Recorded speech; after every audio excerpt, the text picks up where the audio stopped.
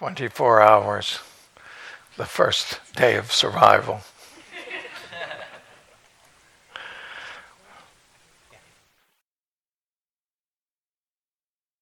The topic that we're going to be reflecting on together tonight is developing your capacity of attention as a way to present an overview of how we develop samadhi. So, developing your capacity of attention is what we're opening to. And as we begin exploring attention and its relationship to concentration and samadhi, the invitation at the very beginning and in the middle and throughout is that we practice embodied listening. Embodied listening. We've been practicing being with the body, being in the body, staying in the body, returning to the body, noticing how often we're not in the body throughout our first day of practice. And in doing this, we have been establishing what it feels like to have this capacity of awareness, this capacity of knowing, be felt in the body. That is, that we have a sense of embodiment of our capacities.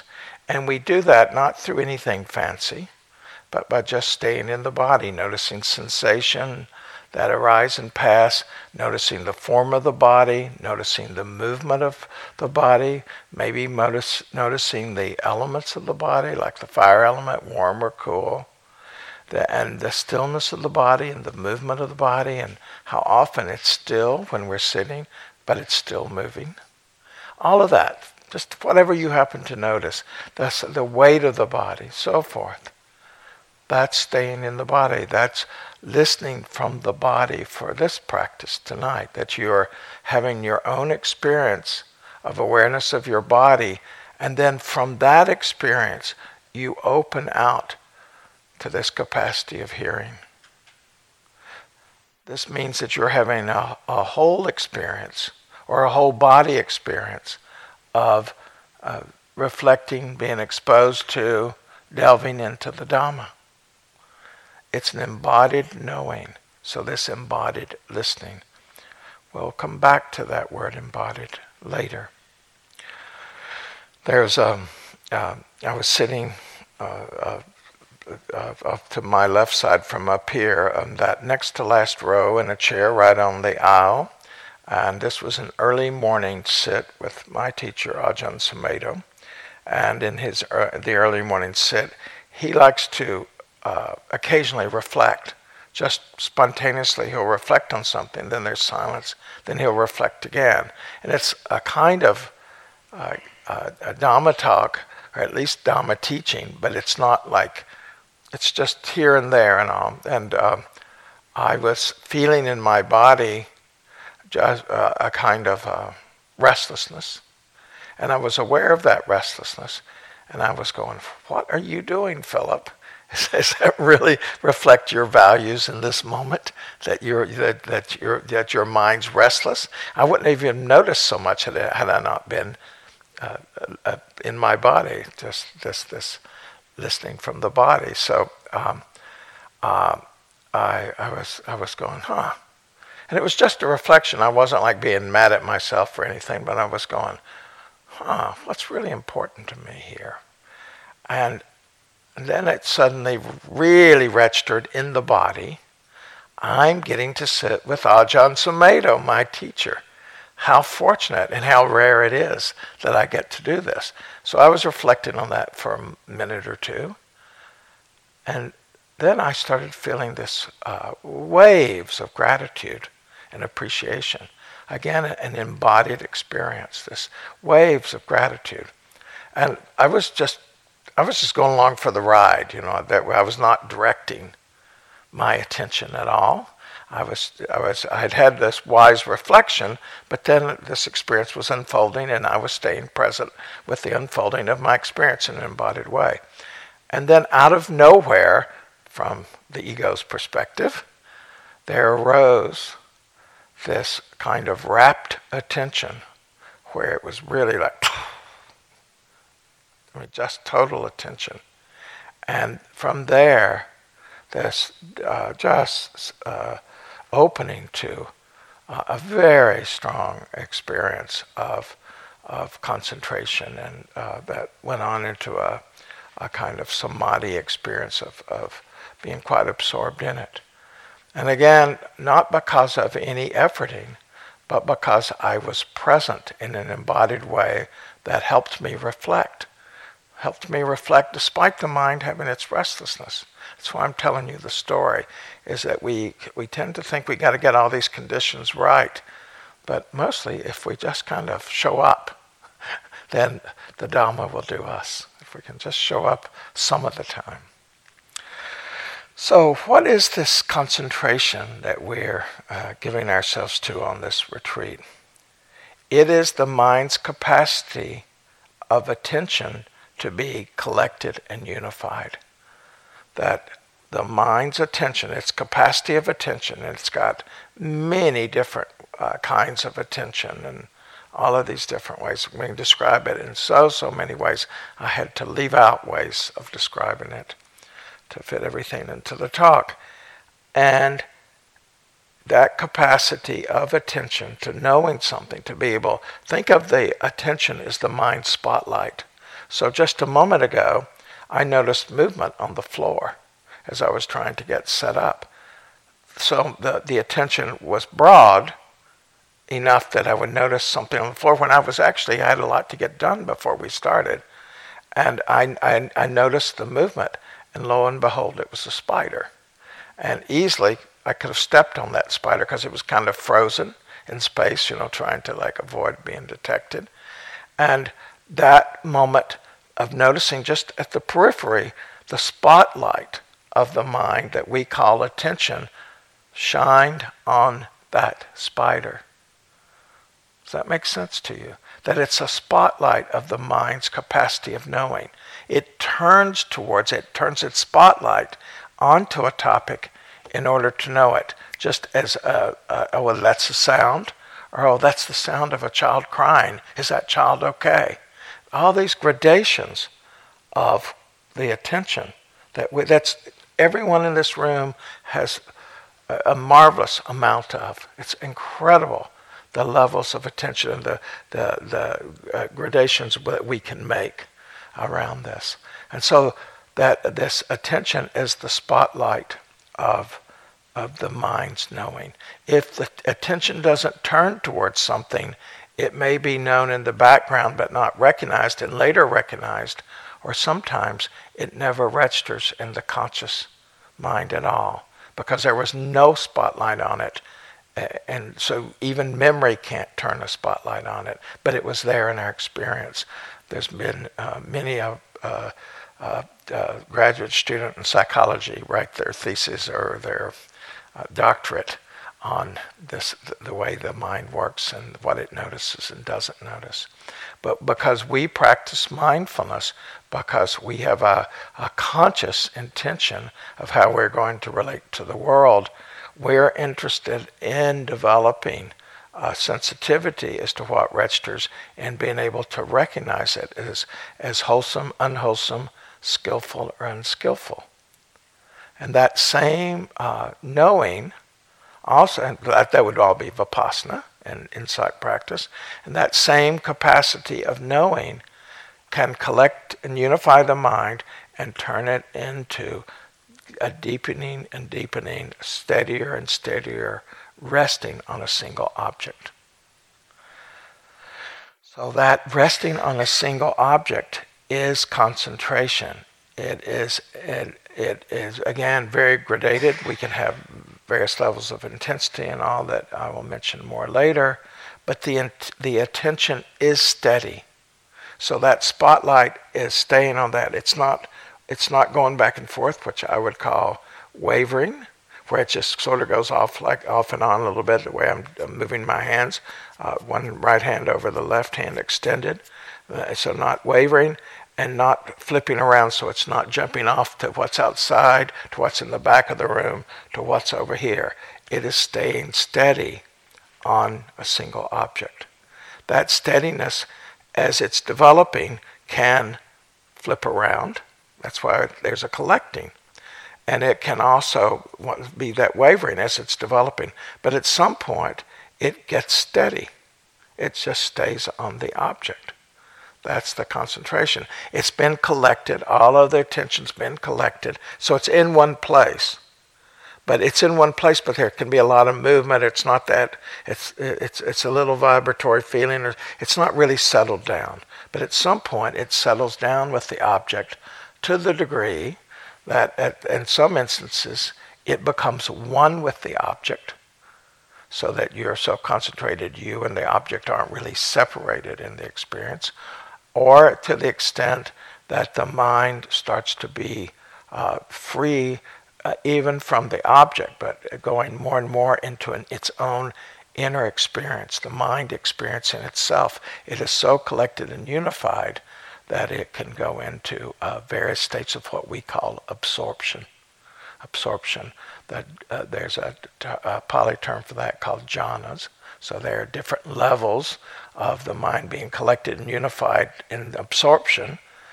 First jhana, second jhana, and so forth. This is all normal and natural. The mind does this whether you've ever been in a meditation retreat or not, or whether you've ever been in a concentration retreat or not. It's just that it's much more likely to happen because we're creating the conditions for this to happen. What we are most interested in this retreat is collecting and unifying the mind to the point that the disturbances of the mind, like our wanting mind or our restless mind or our sleepy mind, are not controlling the moment. That we have those what are called the hindrances, which you'll hear about in depth later on in this retreat, that the hindrances are at bay. So the mind is not being, even if the hindrances are rising, they're not capturing the mind. So you're worried about something and you feel that worry at the periphery, but it doesn't capture you. This happens to us all the time anyway, but not so much around a neutral object like the body or the breath, and we will be turning to the breath tomorrow. So the mind becomes collected, it becomes unified around an experience. The hindrances are at bay, and so the mind has this steadiness that we get to know ourselves. If we're looking at Vipassana, and if we're using it for purposes of Vipassana, then we're seeing the three characteristics. We're seeing the nature of clinging. We're seeing the 7 awakening factors. We're seeing all of these Buddha truths, and we're also seeing our personal behavior patterns that are skillful and unskillful, and our goals that are wholesome and unwholesome and all. There's a whole framework that the insight practice brings us to. But in the ideal way, we would reach this level of collected and unified mind where there's some hindrances at bay. Our mind's relatively clear, so we can really watch ourselves. And in that sense, when we're doing Vipassana, when difficulty arises, that's opportunity to learn. This level of being collected and unified is called access concentration or neighborhood concentration. So when Sally and I first presented this retreat to the Teachers Council, that's what we said was the aspiration for the retreat, was to have students in our community understand that there was this level of attention that can be developed, and have more and more over the years, members of our community be able to more and more skillfully access this level of their attention, being collected and unified, being strong in attention, being clear in attention. That was our goal. Our goal of this retreat was not to create whole experiences around deep absorption. Deep absorption would ordinarily be cultivated in one of the month-longs or 2-month-longs or 3-month-long retreats when you have lots of time to let the mind settle down. Now, there's a whole range of things that will happen in this retreat. Some of you will certainly experience various aspects of what are called the jhana factors, where the mind gets steady in various ways, and others won't. And maybe somebody will go into a deep absorption in this retreat, maybe not. Sometimes that happens, sometimes it doesn't. But that's not our goal. All the practice, all the talks, all the instructional sits are aimed at helping you just be able to collect and unify your mind. I don't know if you will believe that or not. I don't know if you'll accept that or not as your own goal, because so often people are looking for a special experience, and in looking for that special experience, they greatly reduce the chance of having a special experience because of striving. Striving makes the mind restless. There's a reason for firmness and staying with, but this striving, this demanding, and all of this, it separates us. It's a mind that is collected and unified, that you've already heard this phrase, the relaxed attention.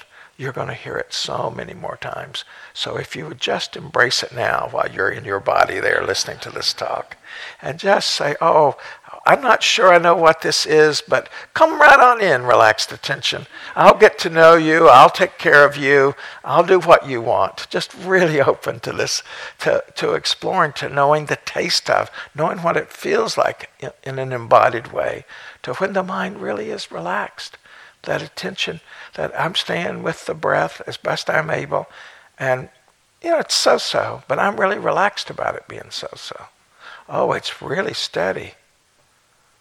I'm still relaxed. I'm not so excited that I set limits on what can happen next, because my excitement is taking me away from the very relaxation that's allowing it to come together. And if the mind is wandering everywhere and you're sleepy and grumpy and saying, why did I choose this retreat? Or, these teachers, there must be better teachers than this.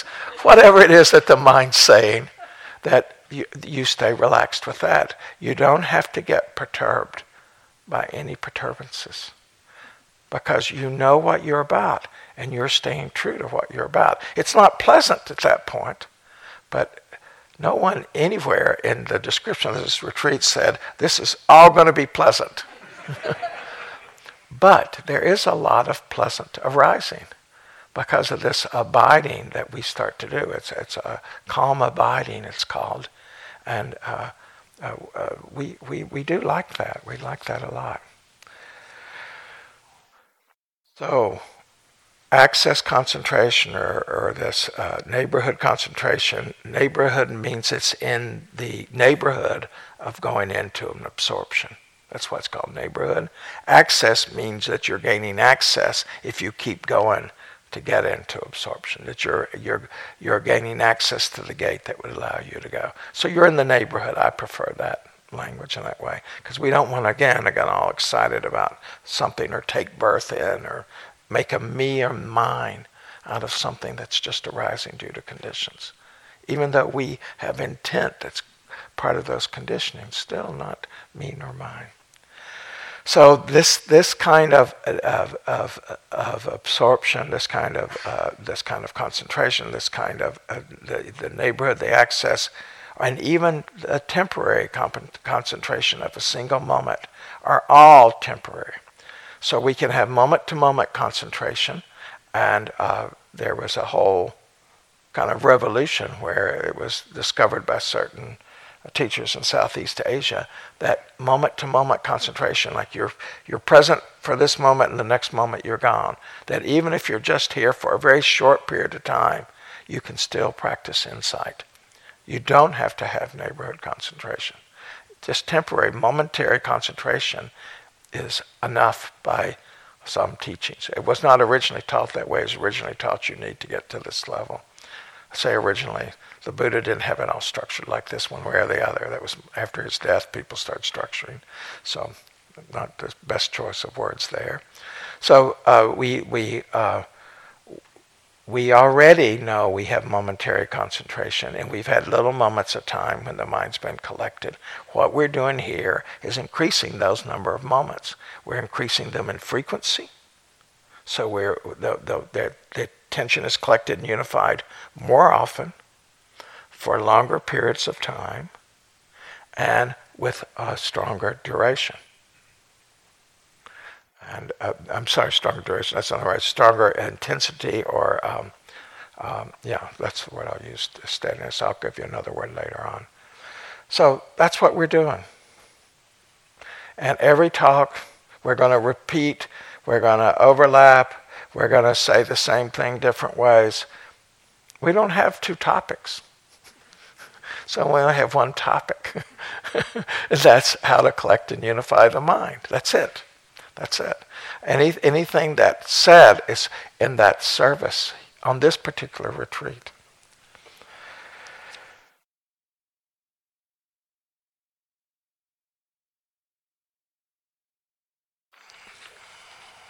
So this word collected means gathered in one place.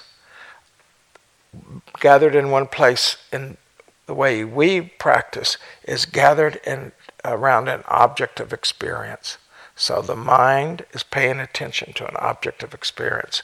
The one we're recommending for almost everyone here is the object of the experience of the breath. So the breath is an object of experience that the mind is knowing, and it has a physical component that is part of that paying attention to it, or you can actually treat it as just almost a point for concept, like one really wonderful famous teacher does. He doesn't really teach it as a body experience so much, but for our purposes, that it is a body experience, just like feeling the skin responding to the breeze, or feeling an ache in the knee.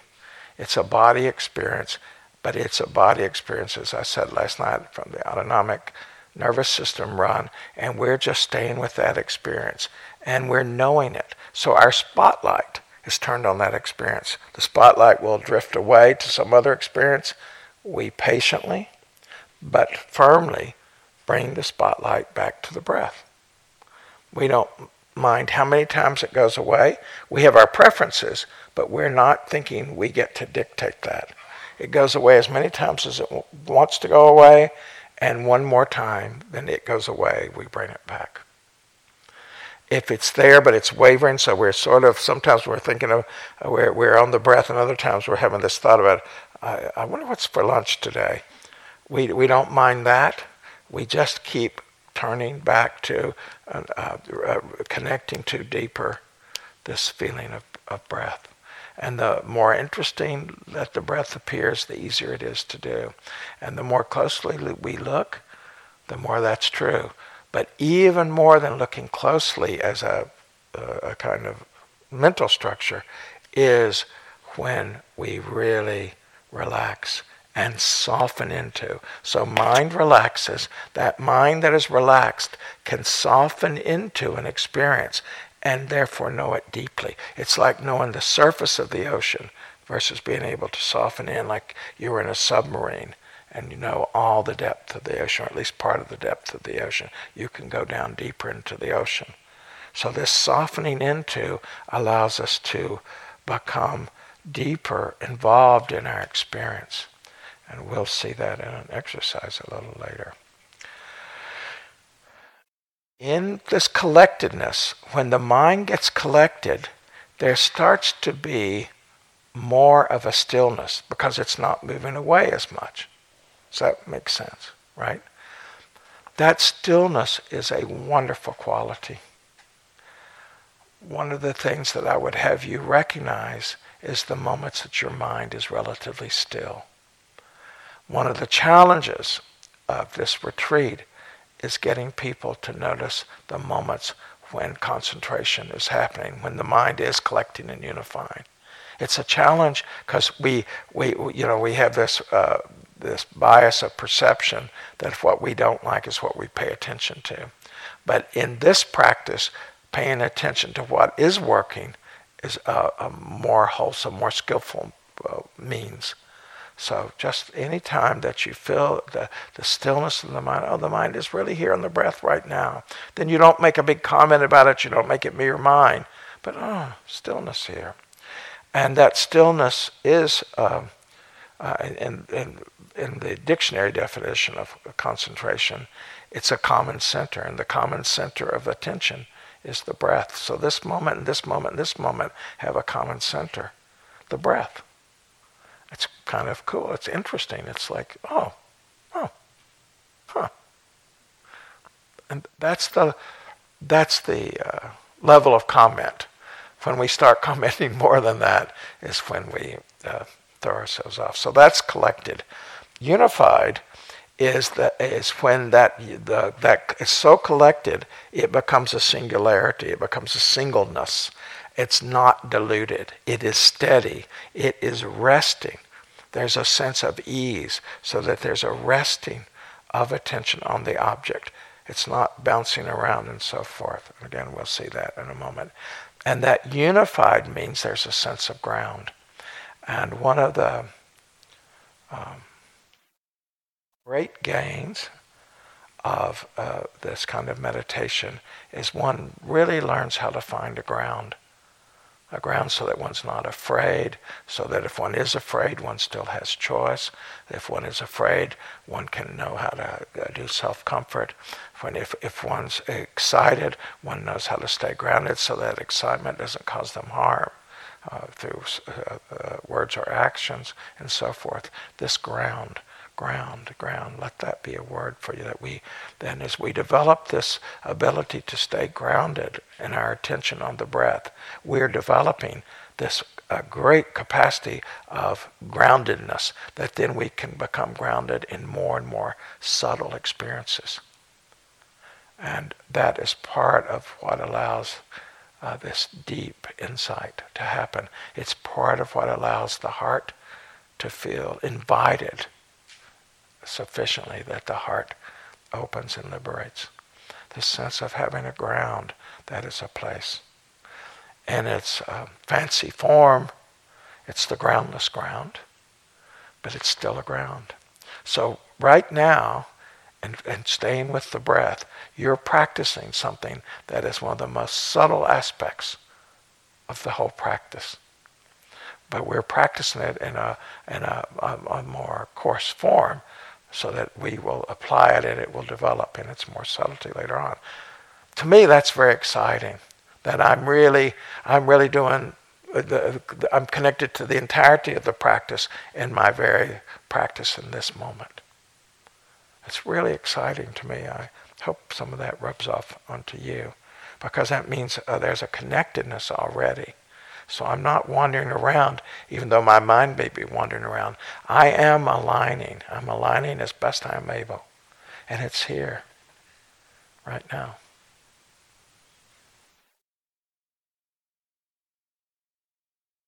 So in Vipassana, that one-pointedness of the collected and unified mind is slightly shifted in its focus, such it is, to quote the Venerable Samadhi, the one point that includes everything. So the mind has got that same steadiness, but it's not steady on some single object like the breath.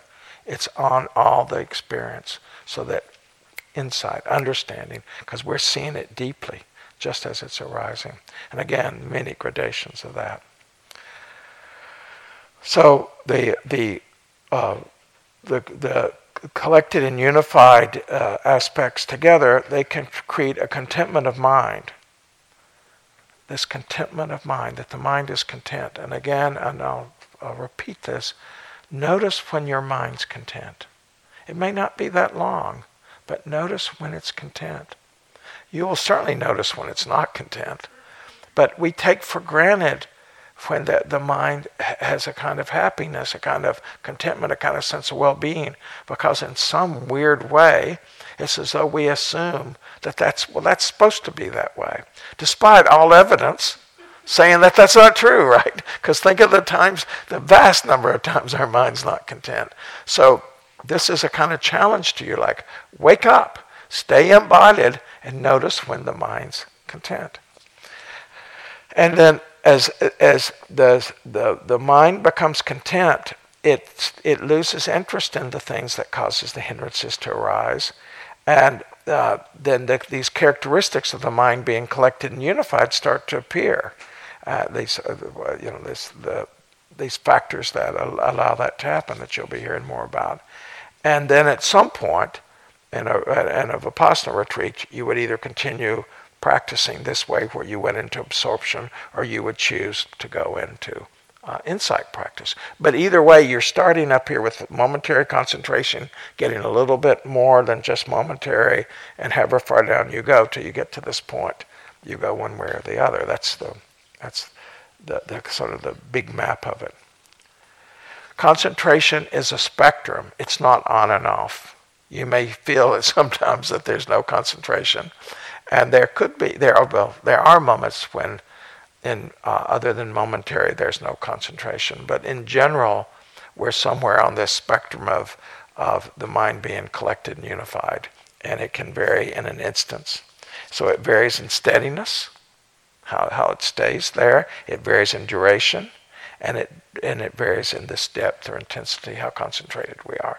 And mostly, we're doing our best to create the conditions, but we're along for the ride. But it matters so much that we are along for the ride.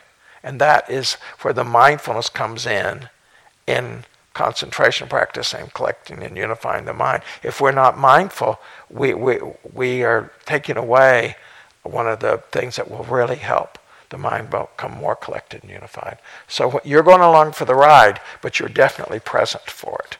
You're not, checking in later. You're staying present for it. So what's empowering about this is that we develop an ability to concentrate that's not dependent on any stimulant. It's not dependent on a sense of urgency, because you get concentrated when you've got to get a paper written, or you've got to get the trash out before it's collected, or that you're trying to fix a faucet, in your sink that's been leaking. You got to be really concentrated and overcome your own, I don't know what I'm doing, doubt and all of that. And so it's not dependent on that kind of urgency, nor is it dependent on this huge wanting, like, oh, I just want this, I just want this. It's not dependent on that, nor is it dependent on fear, because fear can really concentrate us if it doesn't send us out and doesn't freeze us. It can really concentrate us. I can remember 2 times when automobiles came into my lane and how concentrated I was, because it was kind of amazing that I dodged both those automobiles. My mind was totally present. Spontaneously, I didn't think, boy, I need to collect and unify my mind now. It was like boom, and it was like, once I was with my yoga teacher, and we were driving, this was in New York, and we were on a freeway, and the car, for reasons that I could not see, suddenly lost control of itself and spun around and came back. And it was varying which lane it was going to come in. So it was moving this way, so it would move one way and I have to move the other. And we were in the middle of a discussion, this yoga teacher and I just continued the discussion while I was dodging the car. And about 30 minutes later, my yoga teacher, who was not altogether impressed with me, but in that moment he said, about 30 minutes later, he said, that was pretty impressive, the way that one of maybe 5 compliments ever. So this is, we can do this naturally. We learn with the breath.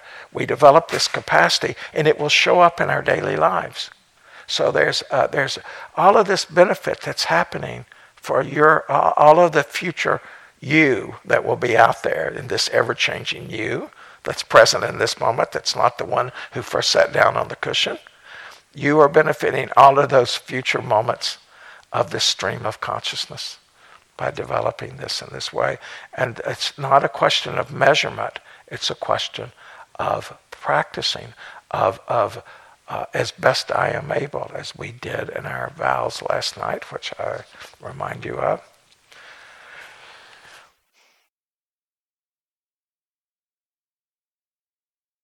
Ajahn Sucitto says that when relaxed concentration, when relaxed concentration arises, the mind is spacious and settled.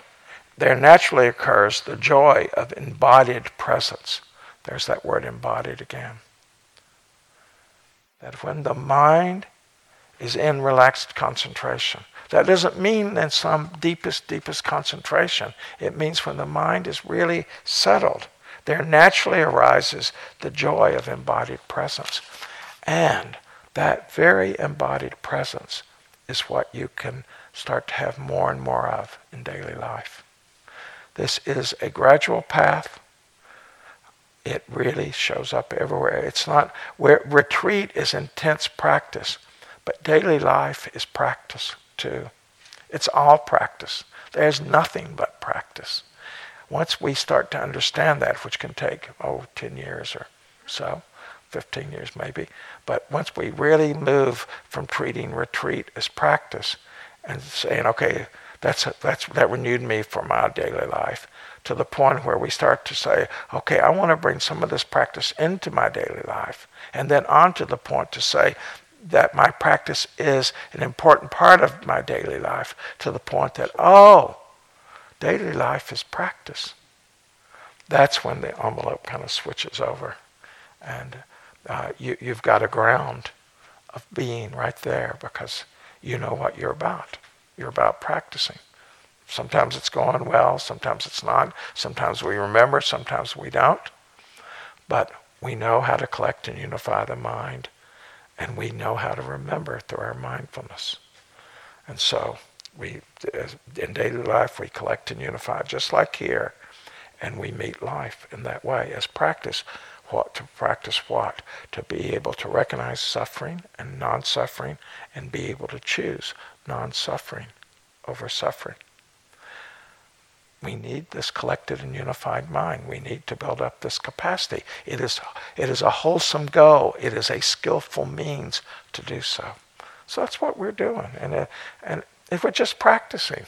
You don't get upset if you're practicing your scales, if you play piano or any other musical instrument. If you're going out for a run, but you're an Ironman person, you go out for a run, and the run is whatever it is. You don't get all upset because the run wasn't just what you wanted. That's the same with every sit. We're just doing the sit. We're just doing the sit. I really mean it. We're just doing the sit. So hard to really accept that. I know that you can kind of go along with it at this moment, sort of maybe. But no, it's really hard to accept that. No, I'm just sitting. I'm just sitting. And that way I'm available for the Dhamma to develop me. Rather than me having to accomplish all of this and do all of that. I'm just sitting. I'm just here. But I'm definitely available. There's no question about that. I'm available to be developed. That's our point of choice.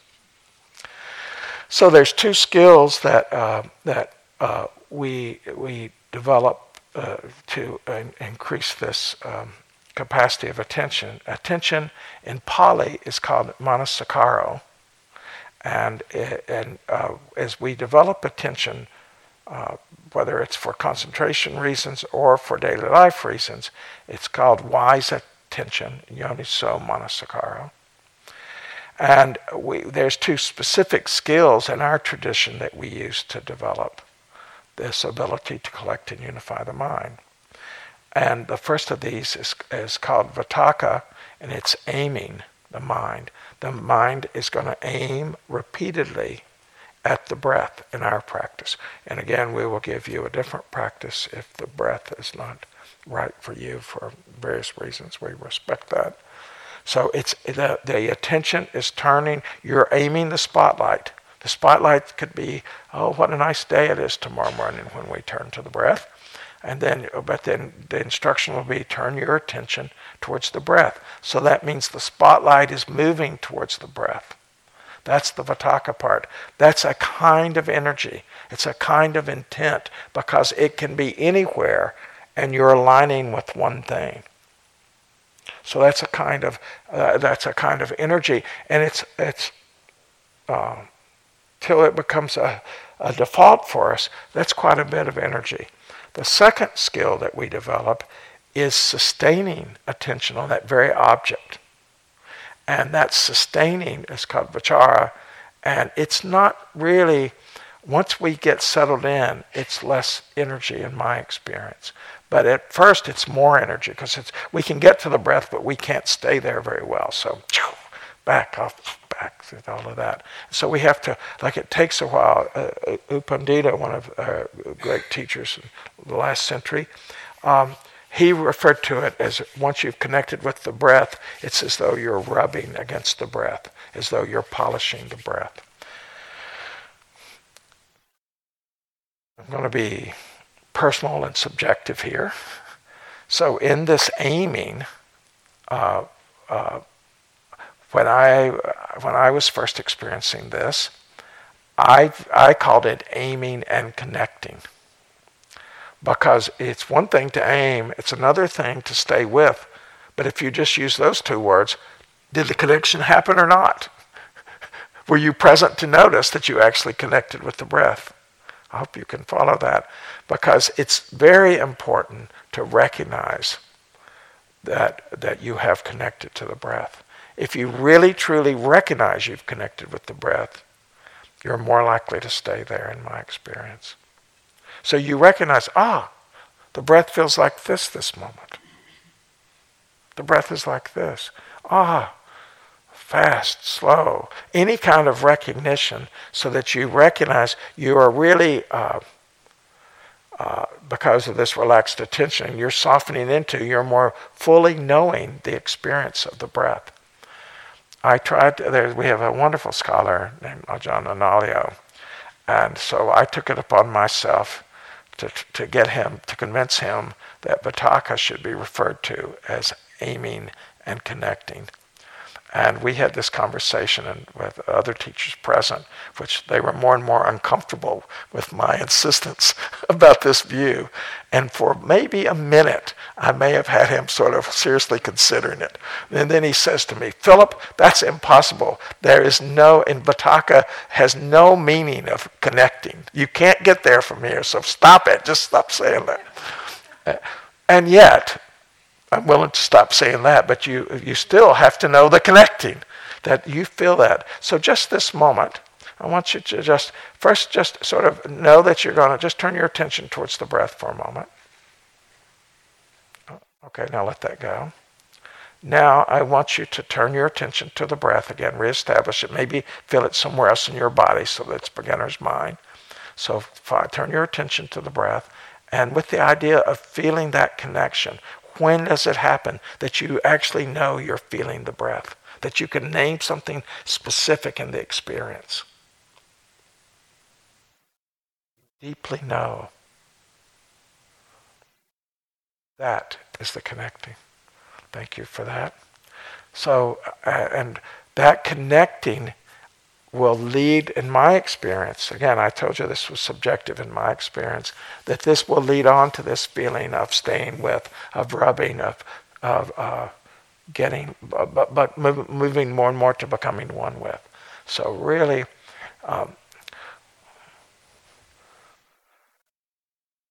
recognition is so important in other aspects of the insight practice, that if you practice recognition here, you will, some future version of you will be very appreciative of you, because it's very important in insight, because insight has to be recognized also. And there it's named, but not so much here. So they're recognizing that connection.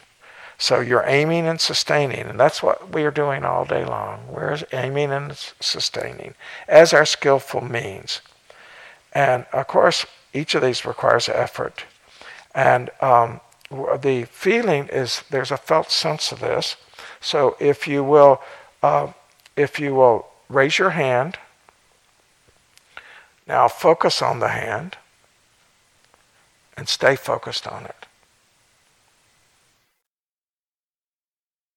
Drop it, come back up and do it again. Aim, connect, sustain. How many people, let that go, but show of hands, how many people could feel that sustaining energy? Hooray, that's all. You're getting to the point that you can feel that sustaining energy. It's not that hard a practice, it's just hard to maintain doing it. Okay, now, there are certain qualities of attitude and conditions that support this ability to connect, to aim and sustain. So these qualities of mind, this attitude, that will really help. And this is not like a list you got to hold on to. It's kind of feeling it. So one is that this thing that we've started with last night, that you really have a comprehension that this is practicing rather than resulting. Makes such a difference. Such a difference. Result comes because of practice. Result doesn't come from resulting. It just doesn't.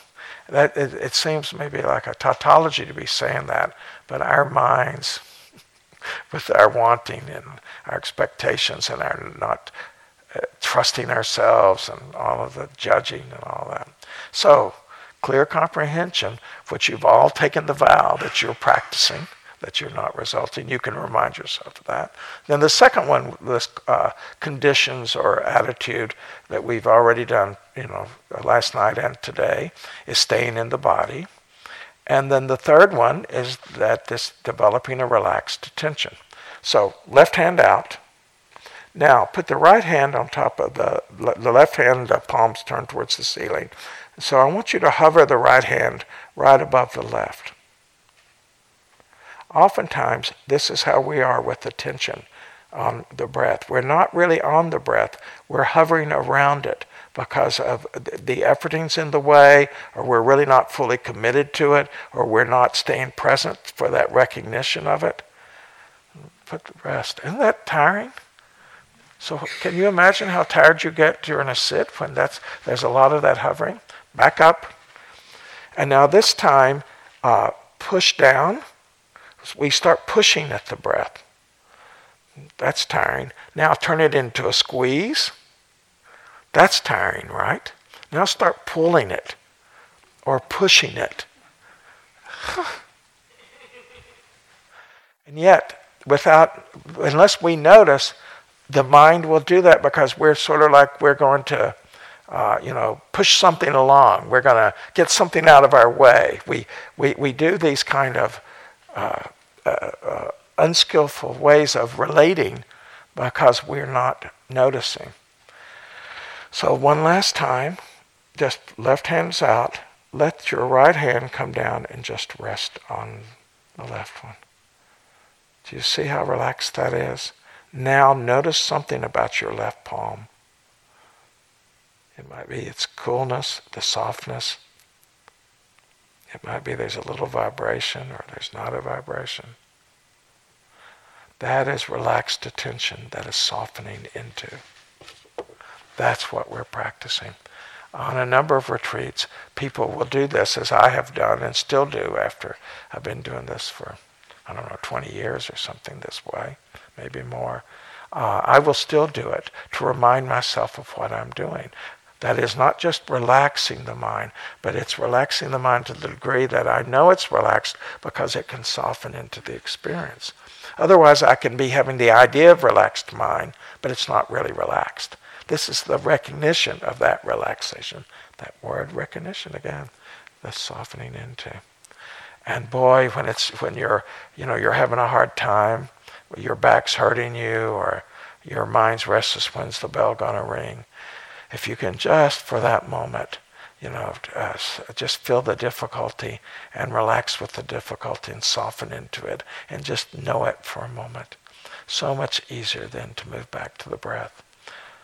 Or to be, if you can't move back to the breath, staying into it. Maybe it's some big mind storm and you can't move away, but you can change how it is. So you have clear comprehension of practice, you're staying in the body, you develop relaxed attention, and then you with this relaxed attention, you move into the Vitakka and the Vichara, you do the aiming and sustaining, and then you relax. Once you've connected, you're sustaining, you soften into the experience, and then once you've softened into the breath, really go to receptive mode. Like, what does this really feel like? You're receiving the experience as though it wasn't a me or a mine. It's this literally you're the participant observer of your own experience. You're in the experience. You're not removed from it, but you have an observing capacity as well as the feeling of participating. My breath right this moment. So for right now, for me in this moment, my breath is a little short. It's been this way for 3.5 years. I can't get quite a full breath, which is something one learns to live with and relax into, relax and soften into, because otherwise the nervous system would get very disquiet over this. But my nervous system is not disquieted. So that you learn to just receive the experience. You're receiving it, and you're not like trying to manage it so much. You will know when to manage. And then you'll see when your mind's got some freedom, that the mind's not being hindered by something, and you'll know what to do with that. And how long does all this take? As long as it takes. And then again, this importance of noticing when we're having a moment when the mind is collected. It is the number one thing that we miss. And at the end of the retreat, at the 4th day, 5th day, 8th day on this retreat, one of us will be saying this, notice when the mind has got a bit of calm. Notice when there's this connection. Recognize when there's this connection. I can't say that enough. And this after all of these years, it's dawned on me to really try harder on this very first full evening to try to bring our attention to this. So we're learning how to do this. Maybe you've been at this retreat 10 times. I've been at it more than you. I'm still learning. I've had a lot of the experience of a mind being concentrated and unified, and I'm still learning. We're just all learning. Where we are can be more pleasant, less pleasant. We're all just learning. What gets in the way is our judging mind when we go, oh, I'm no good at this. Or, oh, look at these thoughts I'm having. These are bad thoughts. Or, no, my body can't do this. Or whatever it may be. So judging mind gets in the way. Does anyone here not know their judging mind? I don't see any hands up. And then another thing that gets in the way is we compare. We compare we had a good sit this morning, and then the rest of the day we spent comparing every sit to that good sit. And so we can't just take this sit in its own term. We want it to be like that sit. We're trying to measure for what reason and why would that work, and do we really understand how to do this? Absolutely not. And yet we will do it. Everyone will fall into comparing mind. This really gets in the way of our practice. Does anyone in here not know their comparing mind, their tendency to compare? The Buddha was so strong about this that he said neither better than, worse than, or the same as. He was saying, stay out of the whole ballpark. It's not a healthy place. So no judging mind, no comparing mind. And then the other thing that gets us, oh, by the way, we can compare ourselves to a previous sit. We can compare ourselves to the last retreat. We compare ourselves to what we know the person sitting next to us is experiencing. They're having such a blissful time, and here I am, which is so often opposite of what you think. And then we compare against perfect. Good luck. So judging, comparing, and then fixing. Oh, if I can just get my body right, maybe if I get straighter, that'll do it. Or if I can just do this, something about the body, or if I can just get my mind to go ahead and come to peace with this thing that it's disturbed by, I'll spend this day thinking about that, and I'll get that taken care of.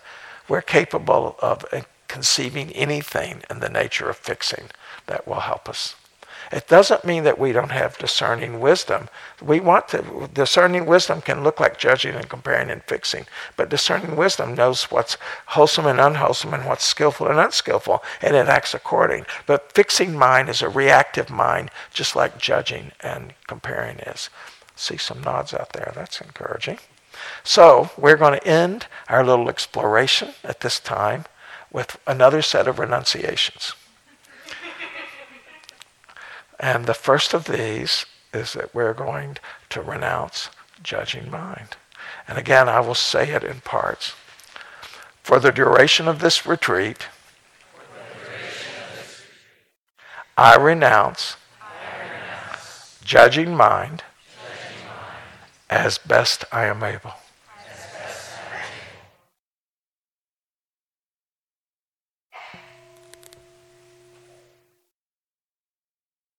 For the duration of this retreat, I renounce comparing mind as best I am able.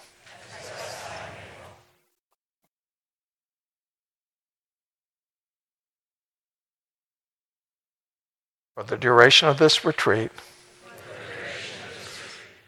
I renounce fixing mind as best I am able.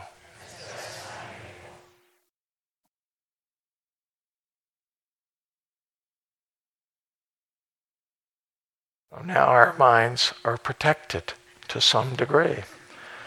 The best I am able is the only way to make this genuine. As best I am able is your real friend. Don't take advantage of your friend. Don't trick your friend and say, oh, I'm doing as best I am able. No, the challenge is to be as best I'm able, but then not to fall into judging and comparing about your judging, or judging and comparing about your comparing, or judging and comparing about your fixing. That's the standard kind of thing that happens in the Vipassana. But this is cultivation of an attitude that will allow you to just practice. There's a humility in it, but the humility has dignity because you're showing up. And that's the dignity. You're willing to be present. You can't control exactly how you're going to show up, but you're willing to show up and be present for it. This is such wholesome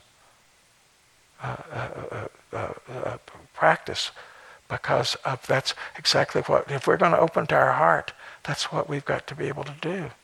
We with humility, we show up. Because we don't know what's going to happen to our heart. We don't know how well our heart can open. We know that sometimes it really gets hurt when we open the heart. And I don't mean like just romantically or even just loving your children. I mean to life in this realm.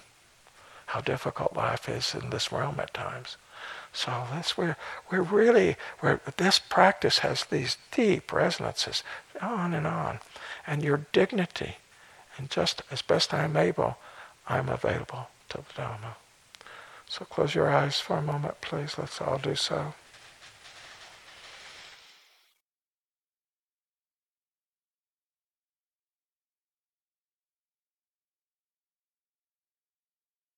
Bringing attention to the body.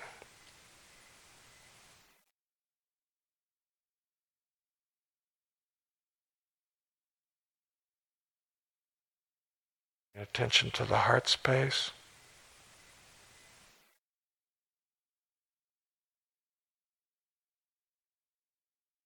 Bringing attention to the thinking mind.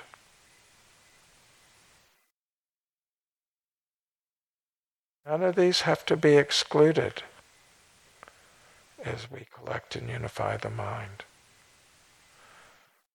Rather, we utilize each as best we're able to collect and unify the mind in a relaxed manner that allows us to soften into the immediacy of our experience.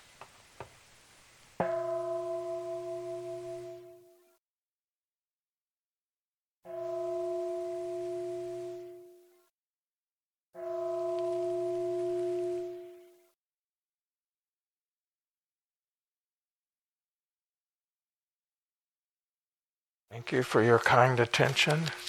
We will be back for the 9 o'clock sit. I realize that some of you will be going to bed before then, but I really encourage you to take 10 minutes. If even I'll settle for 5 minutes if I have to actually let your experiences of the last hour settle in, to not just jump into an activity that's got a kind of closing down before you've really given yourself any private time to be with whatever you've experienced.